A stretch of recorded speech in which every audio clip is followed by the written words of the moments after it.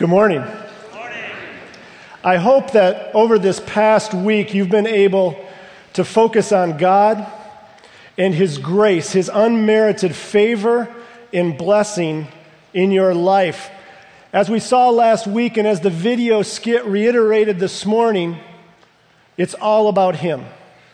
It's all about Him and His grace, His unmerited favor. This love that He offers is free, it's full, and it's unconditional.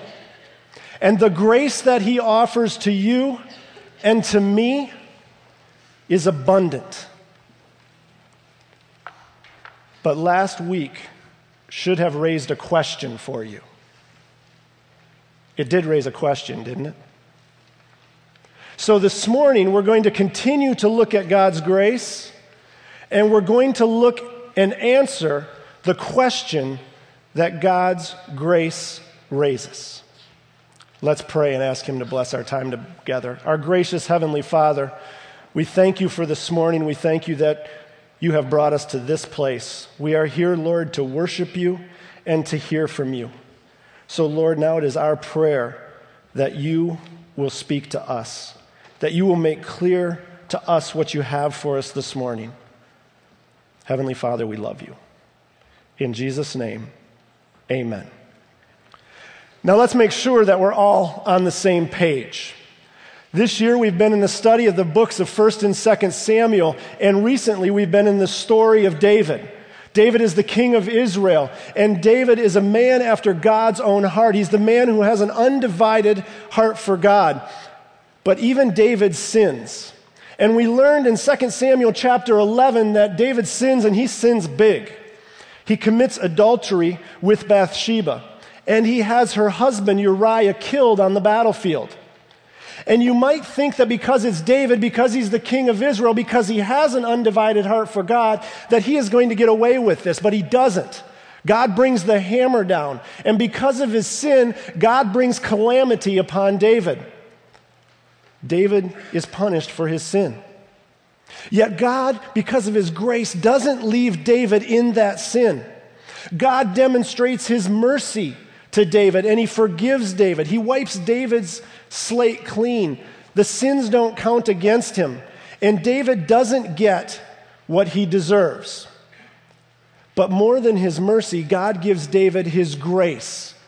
And God gives grace that not only wipes away what he's done, but gives David what he doesn't deserve. David and Bathsheba have a son, and that son's name is Solomon. And Solomon is going to be the next king of Israel. He's the one who builds the temple. He's called the wisest man ever. And this Solomon is the son of David and Bathsheba. This is grace. David gets what he doesn't deserve. And there is story after story of God demonstrating His grace, not only in Bible stories, but here right amongst all of us. Last week I told you Michelle's story. Michelle is a friend of mine, and she's been married twice, and both times before she was married, she was pregnant. And she committed infidelity that caused the end to one of her marriages. Or there was Phil. Phil has 7 felony convictions. 7 times he's committed a felony. 7 times he's convicted of that. A rap sheet that stretches across the whole United States. Then there's the story of Kim. Kim grew up in a Christian home, but lived in a home where it was more about rules than relationship. So Kim decided to make her own choices. And one of those choices was to marry a man who was not a follower of Jesus. Or how about Jane's story? Jane was in a homosexual relationship, selfish, by her own account was an idolater. But in each of these stories, in each of these situations, God shows up and demonstrates His grace. And none of those people get what they deserve, and each of them get what they don't deserve. They get God's grace. And that is our story as well. Each one of us in here don't get what we deserve. We get what we don't deserve. We get God's grace. His abundant, overwhelming, miraculous, scandalous, undeserved grace. But that raises a question. where does this grace, where does this bountiful, undeserved, scandalous grace, where does this grace lead us? If this grace that is there in spite of my sin and even because of my sin, if this grace is abundant and if this grace is scandalous and if it is undeserved, what is my response going to be to God's grace? Where does grace lead us? Well, you might think that there are two possibilities. One possibility you might think is that grace leads us to sin. If sin increased and grace increased all the more, then one possibility might be that sin leads us to grace, because if I'm going to sin and grace is going to increase all the more, then sin really doesn't matter. In fact, this past week, I received a number of emails and comments from people that were concerned that my sermon last week may cause people to choose to sin because God's grace is so abundant. So one option or one possibility may be that God's grace leads to sin. Or the other possibility is that God's grace leads to righteousness and Christ likeness.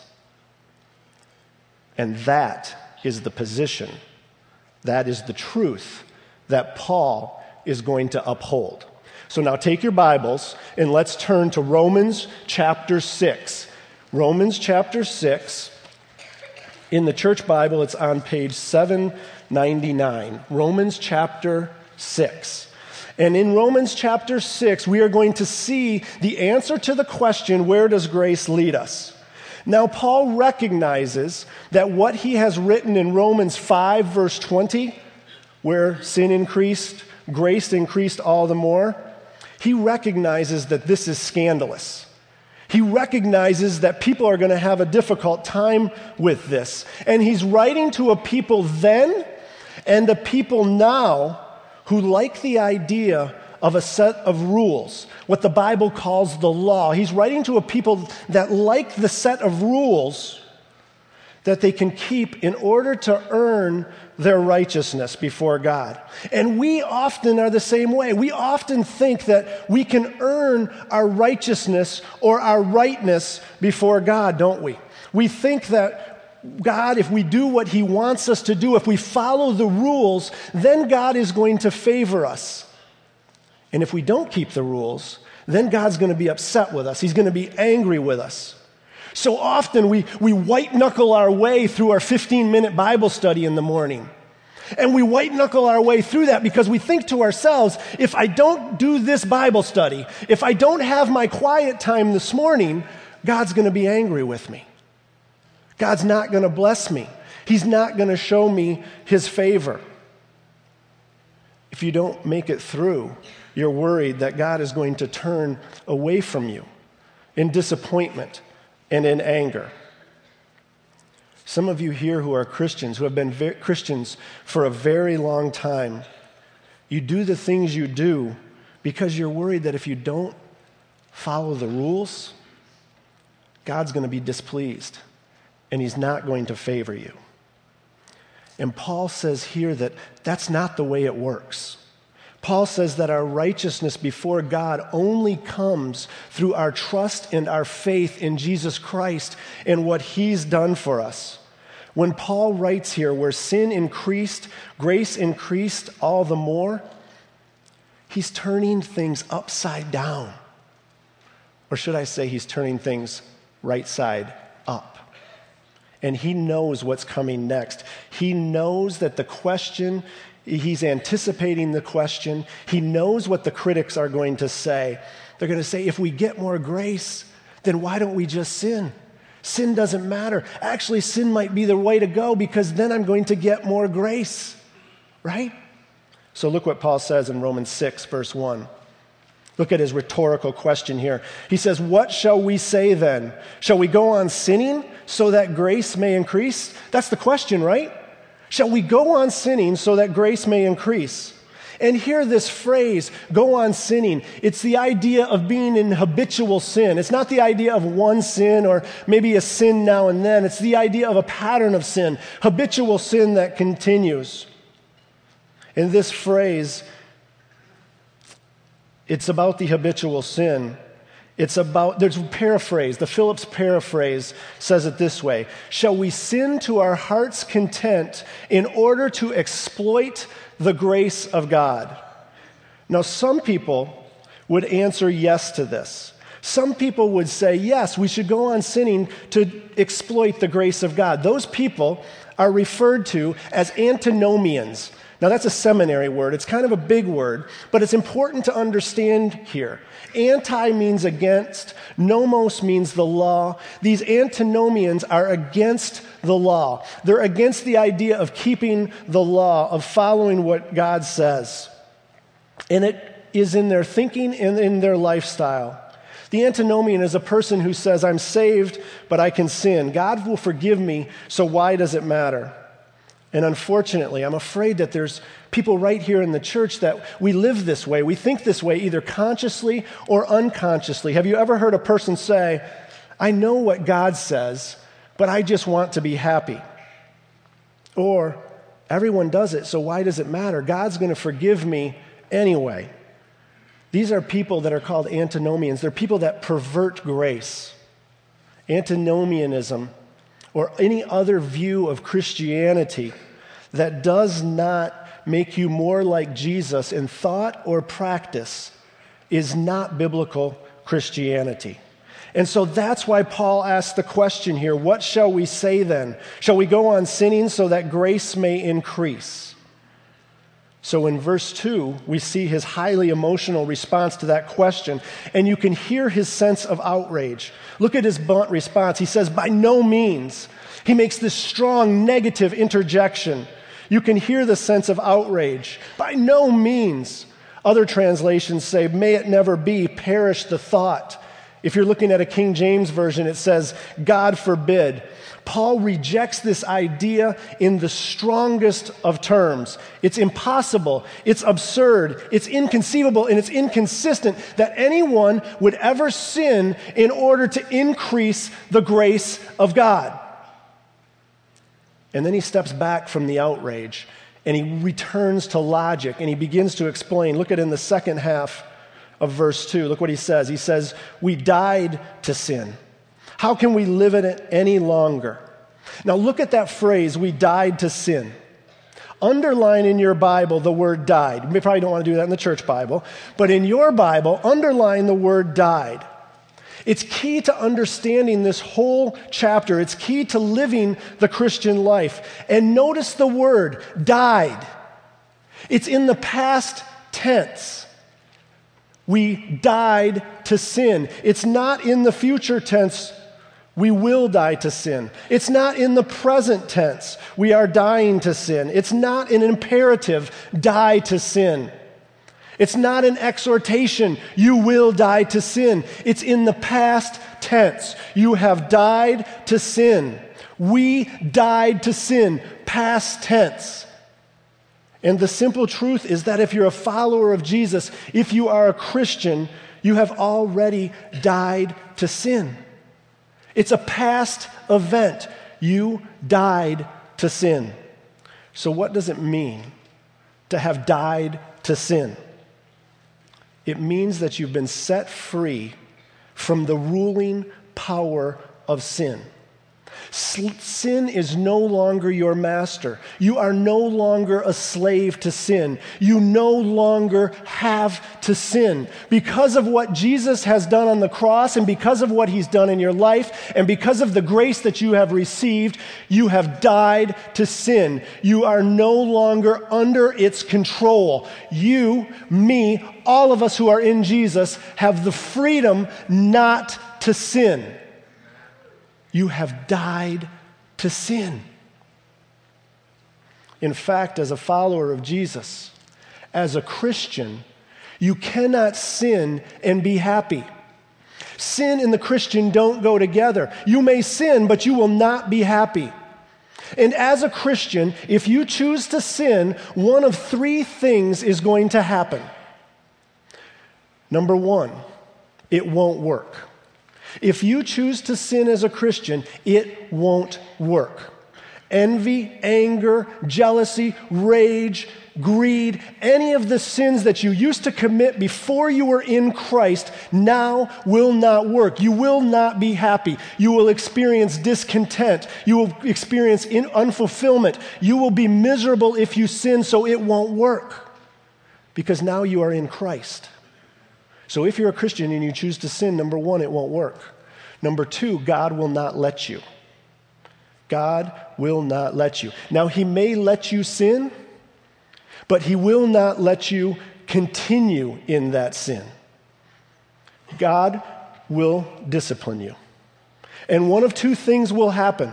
Number one, you will be so miserable that you will cry out to God to get out of that misery. Or number two, you will experience a premature death.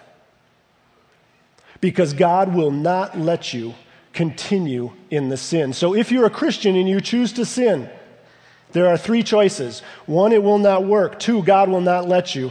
And three, if you go back to your life of sin and you stay in that sin, it means that you are not saved. You are not a Christian. If you are able to go back to your life of sin and remain in that sin, and the Holy Spirit does not tug at your heart, and you do not feel a sense of conviction, and God does not work to pull you back through repentance, it means that the spiritual indifference that you show likely means that you are not a follower of Jesus. You are not a Christian. So if you choose to sin, one of three things is going to happen. It won't work, God will not let you, or if you continue and remain in the sin, you're not a Christian. You have died to sin. It is past tense because of Christ's work on the cross, because of what you have done in faith and acknowledging that and what he's done in your life. Your sin is gone. You have died to sin. So we said there's possibly two possibilities. We have just seen that one of those possibilities does not work. It's not actually a possibility because sin is in your past. You have died to sin. So now Paul turns us to the second possibility. And he's going to show that God's grace, his unmerited favor and blessing, leads to righteousness and Christ-likeness. Look at verse 3. Or do you not know? And the word know here means understanding. Are you walking around with no understanding of this? Or do you not know that all of us who were baptized into Christ Jesus were baptized into his death? Paul here is reinforcing the truth that we're dead to sin, and he's setting up his next point that he's going to make. When we put our faith and trust in Jesus Christ, something happens. Something on the inside changes. We are identified with him in his death. The word baptized here does not mean we're immersed in water. What Paul is saying when we're baptized here, he's saying we are identified with Christ in what he has done for us on the cross. This is what happens. The moment that I put my faith and trust in Jesus Christ, I am miraculously transported 2,000 some years ago, and I am put up on the cross with Jesus, and I am identified with his death. When he dies on the cross, my old self, my sinful nature, dies with him. I am dead to sin. So how can a person go back? How can a follower of Jesus go back to that old life and continue in the sin that he was continuing in? Because something has drastically changed from within. Something has happened on the inside. First, you have died to sin. The old me has passed. But now look, not only am I dead to sin, but now I am alive in Jesus. Look at verse 4. We were therefore buried with him through baptism. It's this idea again of regeneration. We were buried with him in identification. We're buried in order that, just as Christ was raised from the dead through the glory of the Father, we too may live a new life. We had to die with him. Now look at that little phrase in verse 4. In order that we could have new life. In other words, A comes before B. I have to put my faith and trust in Jesus in what he did for me. When I put my faith and trust in him and what he did for me, there is going to be a death that occurs. He's going to baptize me. He's going to identify myself with him. And that has to happen in order that I may have new life. And this new life that he's talking about is qualitatively, totally brand new. It is completely different from the life that you had before Christ. You now have died to sin, and you now have new life in Christ. A totally, completely brand new life. And this is exciting. This is what this is all about. You once were dead in your sin. You once were dead to sin. Now sin is dead to you, and you have new life in Christ. This should help us today, tomorrow, and every day from this point on, recognizing that I don't have to sin. I have died to sin. I now have new life in Christ. You are no longer under sin's power.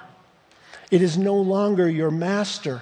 You now have new life in Christ. But what does it mean to have new life? Turn, if you will, to page 824, to Galatians 2:20. Page 824, Galatians 2:20.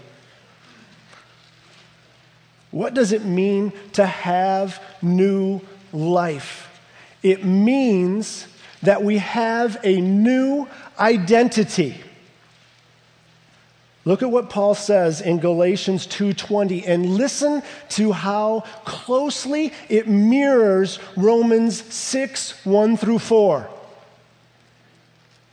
Paul says, I have been crucified with Christ, and I no longer live, but Christ lives in me. I have been crucified with Christ. I no longer live. The old self is gone. I have died to sin, and now Christ lives in me. We who are identified with Christ, we who are followers of Jesus, we who are Christians are no longer sinners. Amen. We are saints. When you are in Christ, you are no longer identified as a sinner. You are now a saint. And this changes everything. Everything about your identity changes when you go from sinner to saint. All through Paul's letters, he identifies Christians as saints. It's the favorite title that he gives to Christians. He uses it about 60 times in the New Testament. And in the New Testament, a saint isn't referring to some dead old person, some old person who's died, who's been canonized, and now is a saint like St. Augustine or St. Patrick. No, it's referring to all Christians. You and me, we are saints. And it changes everything about our identity because we're no longer sinners, we are now saints. We are no longer captive to sin. We are no longer forced to sin because of who we are. We are now saints. Sinner is an identity. Saint is an identity. Now we are saints. Sinners sin because that's who they are. Saints sometimes sin, but that's not who they are.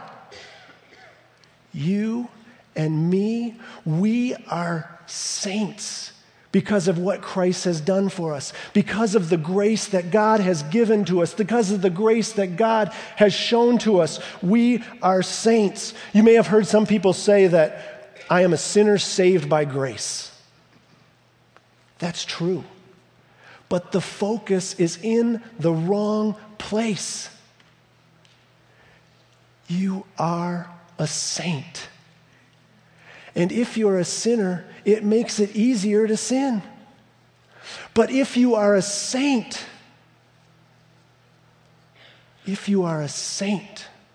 you want to live up to the expectation that God has for you because you are now dead to sin and alive in Christ.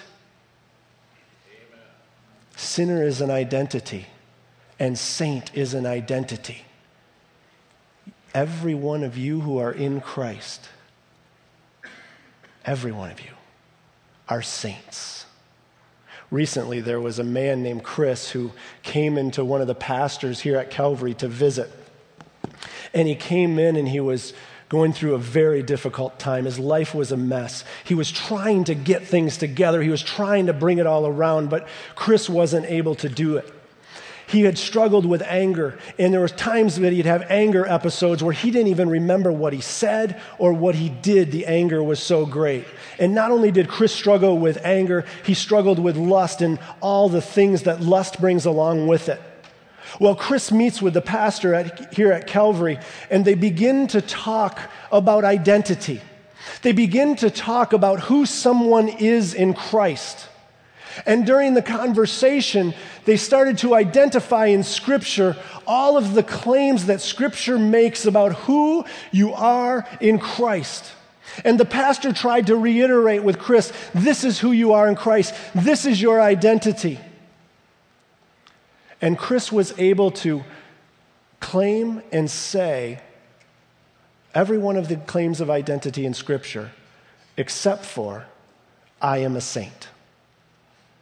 The pastor and Chris spent a lot of time trying to get Chris to say, I am a saint.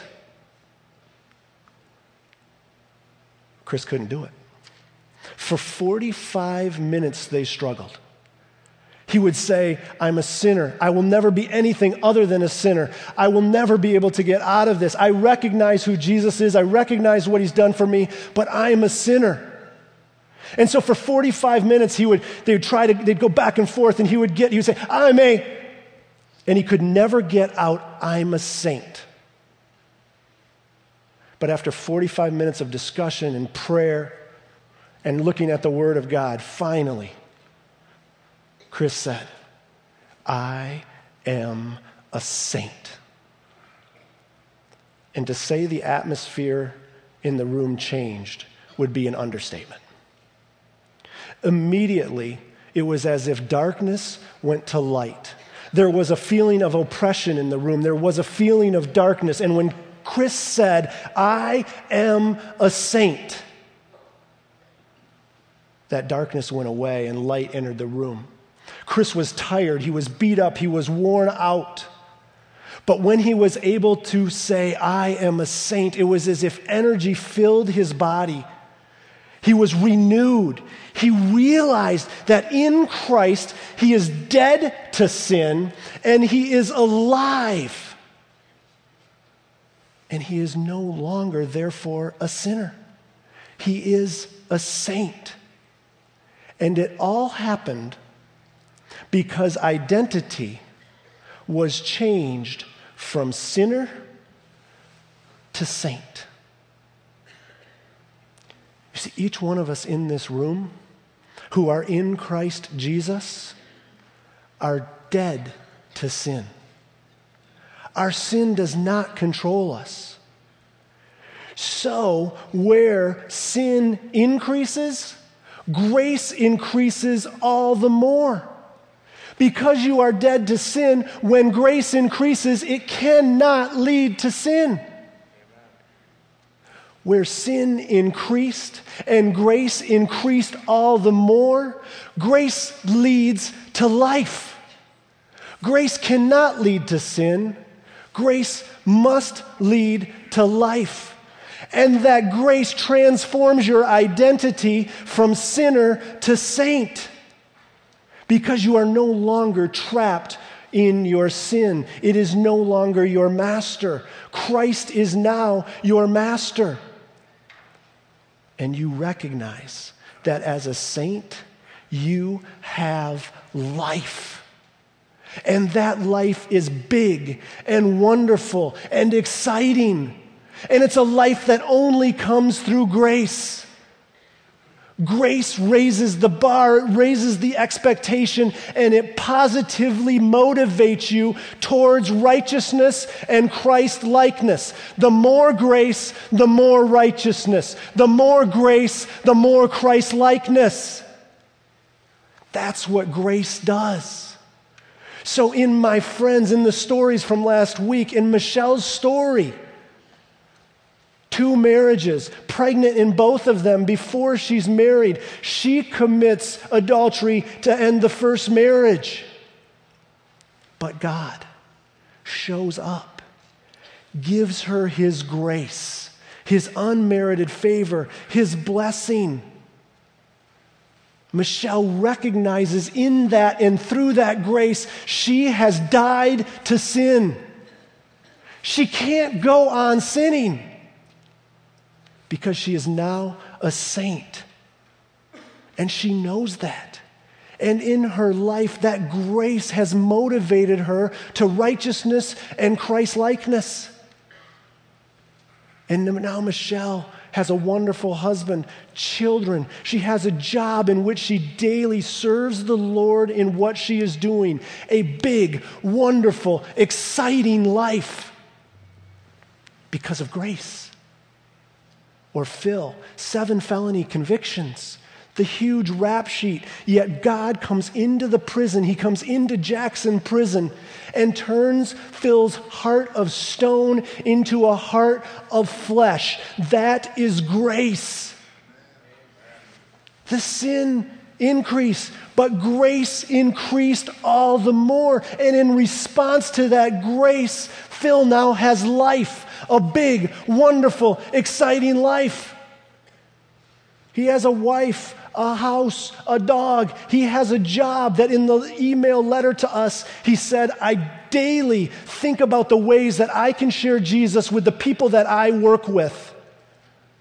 Purpose, life, big, exciting, wonderful. Or Kim's story, raised in a Christian home that's about rules and not relationship. So she makes her choices, and she chooses to marry a man who's not a Christian. But God demonstrates His grace, His unmerited favor on Kim, and her husband comes to Christ. She raises wonderful children. She has wonderful grandchildren who know Jesus as Lord and Savior. That's God's grace. And now if you were to meet Kim, if I would introduce Kim to you, you would see a woman that is full of grace. She exudes grace in her person because God's demonstrated grace to her, and it has motivated her to righteousness, to Christ-likeness, to life that is big, exciting, and wonderful. That's what grace does. Or Jane, homosexual relationship, idolatry, selfishness. But grace, God's unmerited favor comes in. And now she is motivated to righteousness and Christ-likeness, and her life is big and wonderful and exciting. She has an orphan care ministry, a passion for the orphan. And she has a sensitivity of heart to those who are struggling with homosexuality. See, when grace enters the picture, it cannot lead to sin. Because when you're in Christ, you have died to sin. You cannot sin any longer. When grace enters the picture, you have life. And it leads you, it motivates you to righteousness and Christ-likeness. I want you to know, I want each one of you to know the wonderful nature of God's grace.